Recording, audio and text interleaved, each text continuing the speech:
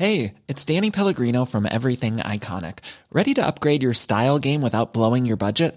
Check out Quince. They've got all the good stuff, shirts and polos, activewear, and fine leather goods, all at 50 to 80% less than other high-end brands. And the best part? They're all about safe, ethical, and responsible manufacturing. Get that luxury vibe without the luxury price tag. Hit up quince.com/upgrade for free shipping and 365-day returns on your next order. That's quince.com/upgrade.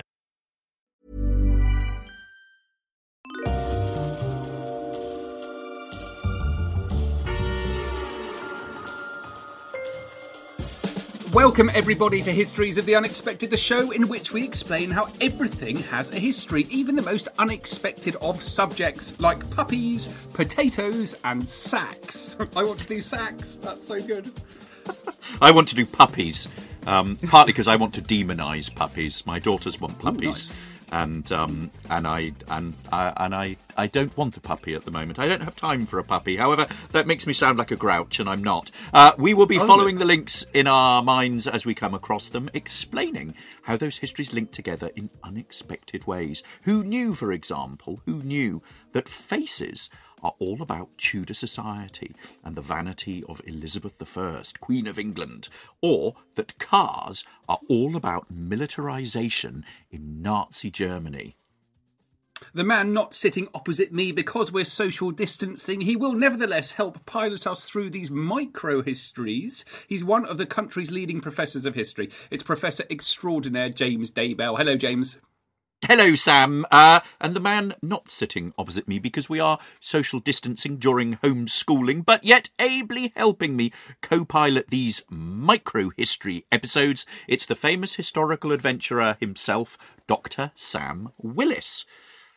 Hello, James. This is one of our little micro-histories, which we very much enjoy doing. What we do is we embrace the task of demonstrating how an unexpected subject not only has a history, but is very, very important and interesting in just 15 minutes. We start with a shared example and then have just 5 minutes each to make a case for an interesting history on that very subject. Contributions are rigorously timed. And you, our dear listeners, you will get to vote on social media on what you think was the most interesting fact you heard in the episode. Today's topic is the fascinatingly unexpected history of keys. James, where are we going to start? Well, Sam, we were inspired to do this episode by our little book on the Vikings. So let's start there, and in particular, unlock the unexpected history of the key, which as a security device has a history that stretches back more than 6,000 years. And keys were widely known in the Viking Age, when the technology and complexity of locks developed significantly. And during this period, we see the proliferation of a wide variety and shapes and sizes and designs of keys, from the simple and the ornamental, those that are actually very practical and those that are actually symbolic. Now, in Viking society, these keys were a significant source of power, and this is because keys allowed people the ability to control and deny access to space, whether it's space within the household, whether it's private, or whether it's communal. And the locking of doors, chests, or trunks keeps property and goods secure, and unlocking them again allowed access to particular areas and resources. So here's the thing: the people who controlled the keys were therefore the people with the power to control access. And that's a fascinating way of thinking about power in Viking society. Yeah, and you can particularly think about it in relation to the Viking housewife. The key is a symbol in the Vikings of a female womanly authority, and they'd wear keys on chains outside their dresses as a sign of their domestic responsibility and their domestic position. There are all sorts of wonderful tales of rich married women carrying keys like this. They're everywhere, in fact, in saga literature. The Rigsthula cites a key-hung maiden in goatskin kirtle, and there are other legal tracts dating from the 12th and 13th centuries which speak of housewives, their right to have the keys to the household, so they're the ones who have access. Archaeological archaeological evidence backs this up. It's absolutely fascinating. It shows that women were buried with keys among their grave goods.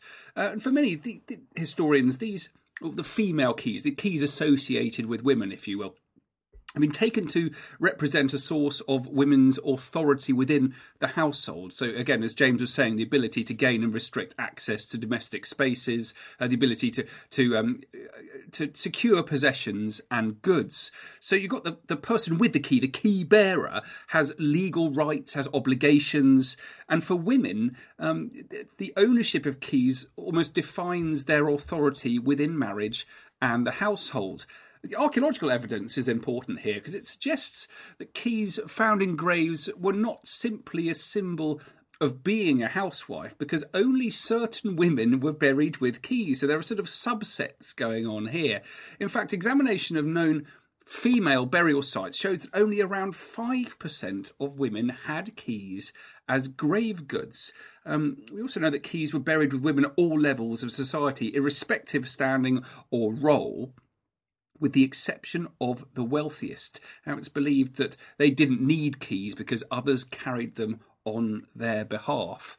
So it suggests that keys were not merely carried by all housewives, but had meanings that extended beyond access to the threshold of the home. So there's a kind of a much broader history of keys and women there. We're just starting to unravel it. And keys weren't simply practical.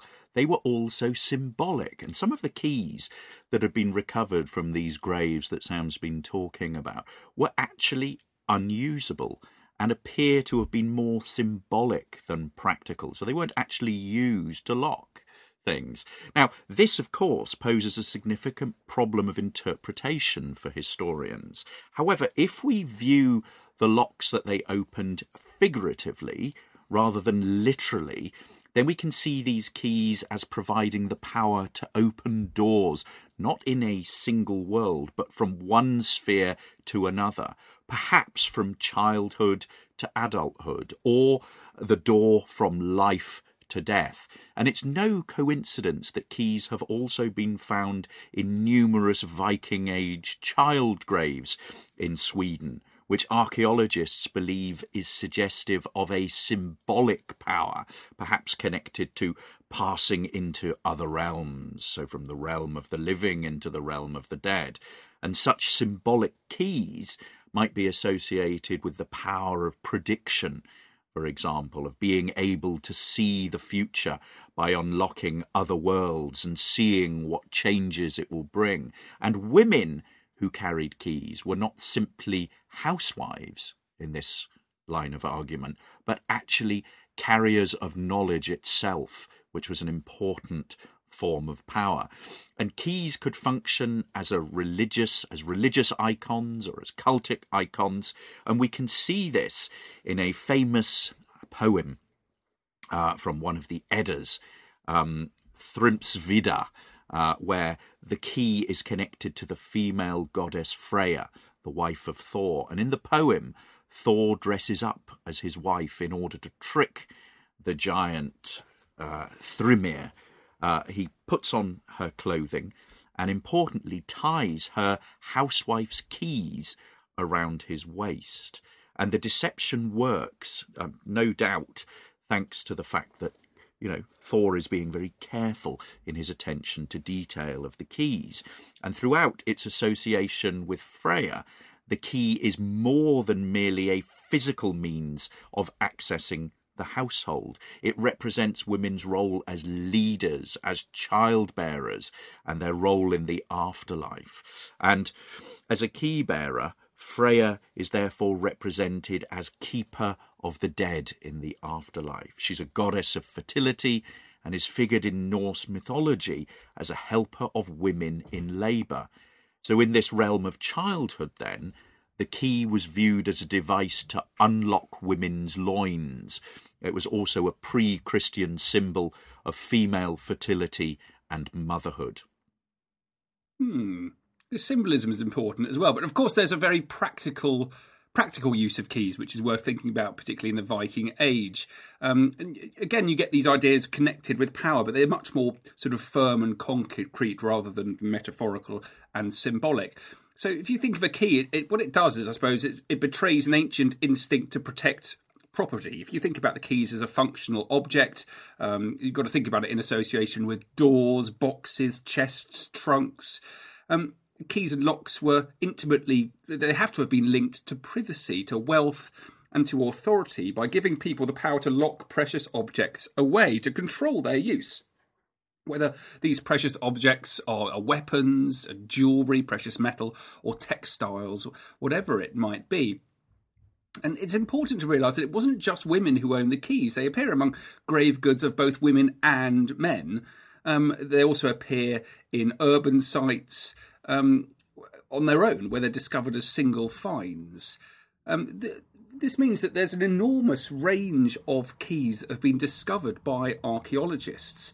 The keys are varied in design, but they're typically made out of iron and copper alloys, and it's very clear that they required a significant amount of artistic and technical skill to both design and to make them. They're wonderful little survivals from the Viking period. A comparison of studies of keys found at Gotland and Birka in Sweden, I love this. It suggests that there may be actual differences between men's keys and women's keys. Archaeologists have argued that keys buried with women tended to be more simple, perhaps more functional, while men's keys are more ornate. They're decorated. They include images of things like powerful birds, and they're very intricate, more intricate. The teeth of the keys, there are more of them. They're more carefully cut. So it's believed that while women's keys tended to open, say, something like a door, as connected with space, men's keys, it's understood they were kept for padlocks or chests. So very much to perhaps secure weapons and valuables. Oh, lovely. And there are some fantastic examples of keys and padlocks that are found where they've obviously locked up large collections of weapons, but also treasure chests. And one of the finest examples of a locked Viking chest containing valuables comes from the Caredale hoard. And this was discovered in the spring of 1840 in the banks of the River Ribble in Lancashire. And what it is a lead-lined chest which contained, get this, some 7,500 silver coins, with also great quantities of other silver jewellery or scrap, or also known as hack silver. So some 40 kilograms of silver in all. And it's the largest known Viking hoard in the West and in the East, and it's only surpassed by a handful of discoveries along the ancient Arabic silver route into Russia. Now, the hoard, which dates from around circa 904 AD, contains coins and jewellery from all over the Viking world, from Scandinavia, from Francia, from Italy, Ireland, Pictland and England. And it is believed to be the loot of a Viking army, and its location in the northwest of Britain has led some historians to think that it's actually linked to the expulsion of the Vikings from Dublin in 902. And some of these Vikings settled in what is now Lancashire. So in this way, keys contributed to defining personal property, to demarcating ownership, and it's no surprise that Viking laws demanded more severe punishment of thieves who stole things that were under lock and key than those miscreants who pilfered from an open area where valuables were not locked away. So there you have it, Sam. Viking keys are all about control and authority. Well, where do we go from here? How else might we think about keys, James? I'm going to start. Go on, give me a timer. Okay, you have a very strict 5 minutes, Sam, and I'm going to count you down. Let me do this. 3, 2, 1, make history. Well, keys is actually allowing me to talk about one of my favourite artefacts and also one of my favourite buildings. So I'm particularly excited about this topic. I'm going to talk about Exeter Cathedral and the Exeter Book. Keys and cathedrals are interesting. It's worth thinking about what's going on here. the cathedral in Exeter the full name is the Cathedral of St. Peter of Exeter. It's a wonderful building. You want to come and see it if you haven't. It's on the site of a Roman army camp. There's a Roman bath nearby. Its origins are very ancient indeed. It dates back to before the Norman conquest, almost a generation or so, to 1050. It's when the Bishop of Crediton, there used to be a bishop in Crediton, moves to Exeter. It's a fascinating period, this just before the Norman conquest. Exeter's a major centre, very important indeed. William the Conqueror then marches down here in 1068 after the Battle of Hastings when he's trying to consolidate power. Anyway, the point is, Exeter, very, very big location, very, very important cathedral. And the logo is probably the wrong word. Ecclesiastical heraldry might be the right word. The image associated with Exeter is the crossed keys of St. Peter.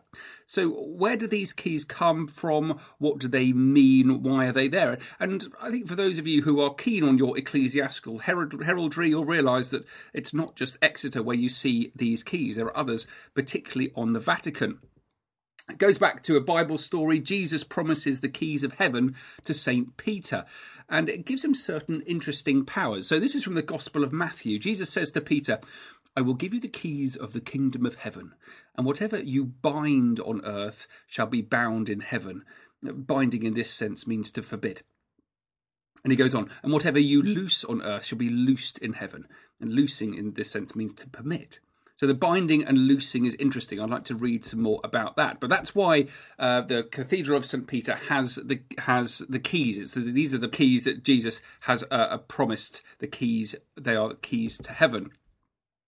And you can see them some elsewhere, particularly in imagery associated with the Vatican. So that idea got me thinking about Exeter Cathedral, but I also want to talk about something that's magical that's in the Exeter Cathedral Library, and that's the Exeter Book.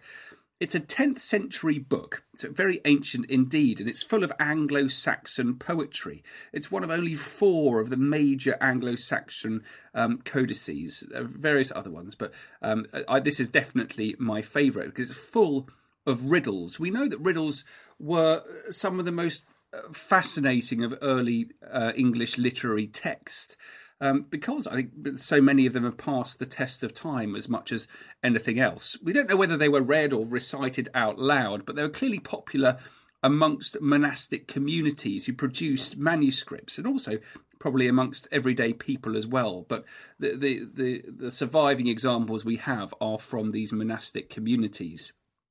There are 95 riddles in the Exeter Book, and there are also many hundreds more in Latin poetry from other Anglo-Saxon authors.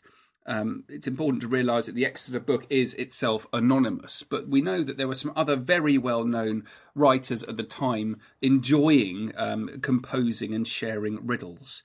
From the 7th and the 8th century, we've got poems by Aldhelm. He was the abbot of Malmesbury, Bishop of Sherborne, as well as Tatwine. He was the Archbishop of Canterbury, and even some by St Boniface. He's an Anglo-Saxon missionary and Archbishop of Mainz in the Frankish Empire, so modern-day Germany. The point about all of this, James, I'm coming to the keys.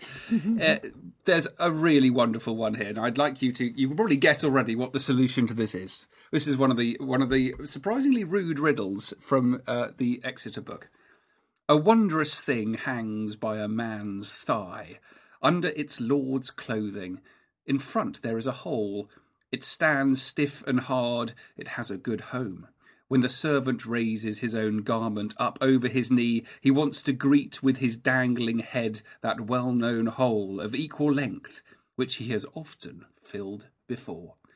And if you haven't worked it out, the answer to this, of course, is a key. And it's really interesting. It's a particularly rude key.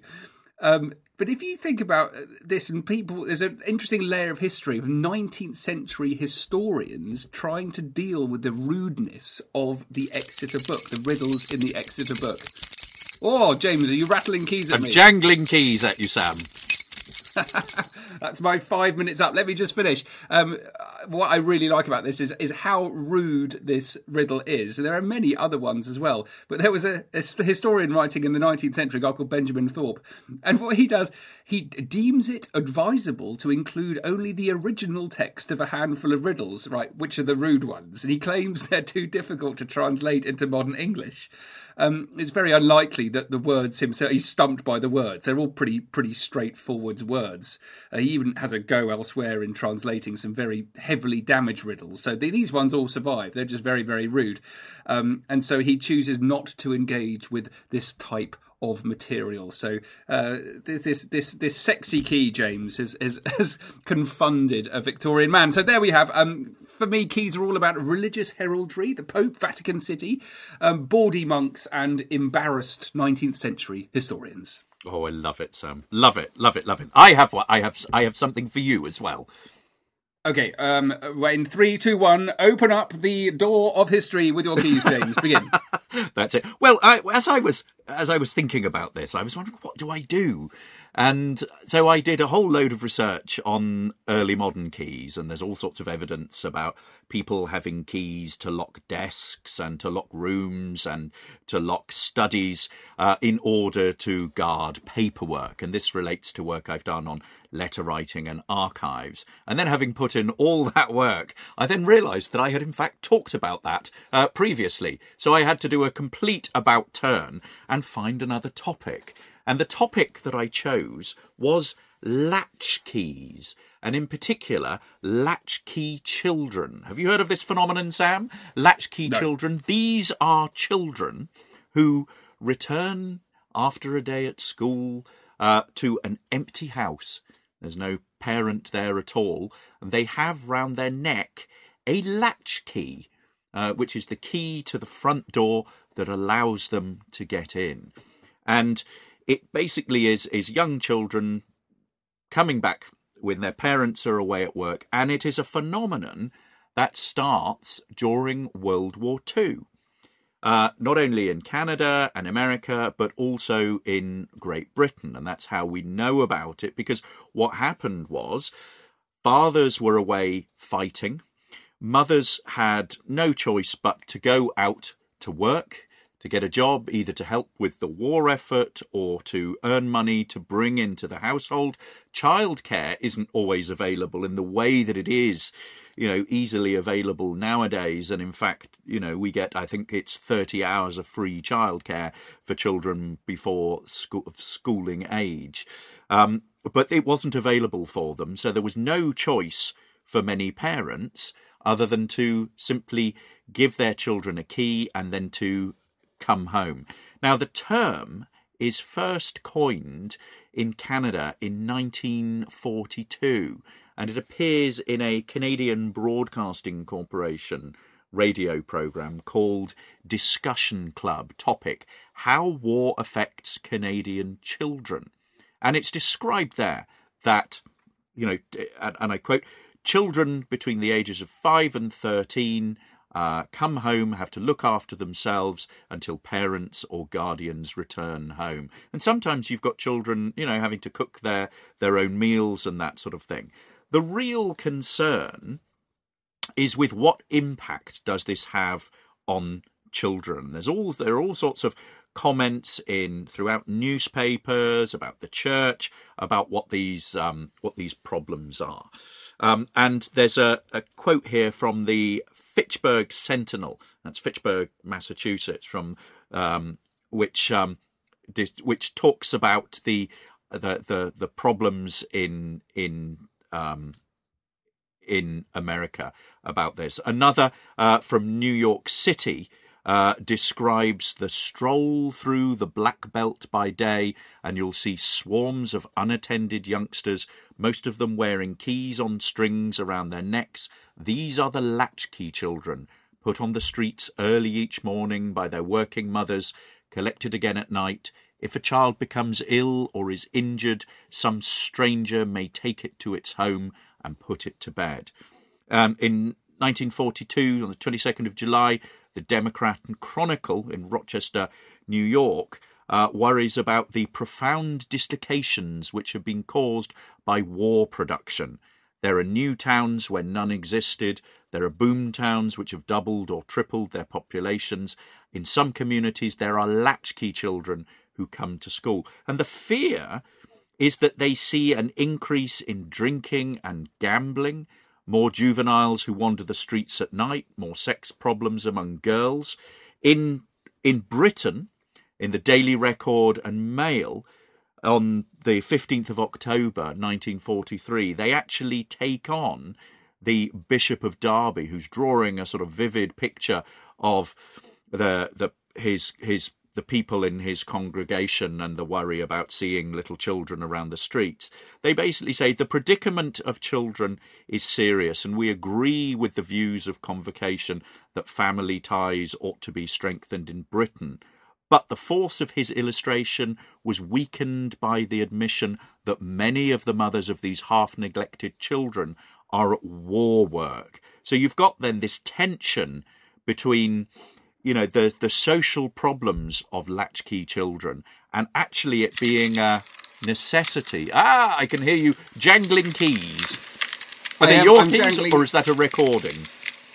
That's a recording of some key jangling. I think I'd like you to imagine them to be the latch keys to a house you're trying to get into yourself. James. Excellent! I'm very much enjoying this story. You may sum up. I'm a wastrel on the street. So, as I was saying, the tension then is between, on the one hand, the social problems of having children who have no parental supervision after school, and the actual need during the war for women to go out to work and husbands, fathers to go off and fight. We know from oral history the experience of these children. A woman called Sandra Fletcher was just 5 years old in 1944 and was recorded remembering her school years when she writes, "I used to wear the key around my neck on a piece of string. It was about 3/4 of a mile from school back to my home. I just let myself into the house and waited for my parents to get home. Sometimes I would bring my school friend home. I used to get them to make the beds and tidy up. My mum would have had a fit if she'd known." So you can see from that actually children at home could be quite responsible and are getting on with things. And I think there is still the sort of phenomenon of latchkey children today, and parents are criticised for that. But certainly during this period, during the war effort, I think there is a sense that people did understand that mothers shouldn't be criticised and were actually supporting the war effort. So there we are. Latchkeys is all about children, mothers, and World War II. Oh, very good indeed, guys. I hope you have very much enjoyed that little micro-history. I felt like I got a long one, actually, but that's all good. That's all good. Do please follow us on social media. I'm at Dr. Sam Willis. And I'm at James Daybell, and the podcast is at Unexpected Pod. You can follow us on Instagram and on Facebook, and you can also find out everything that we have been up to and are up to by checking out our website, historiesoftheunexpected.com. That's it for now, guys. Thank you very much for listening. We'll be in touch soon. Bye-bye. Take care. Bye.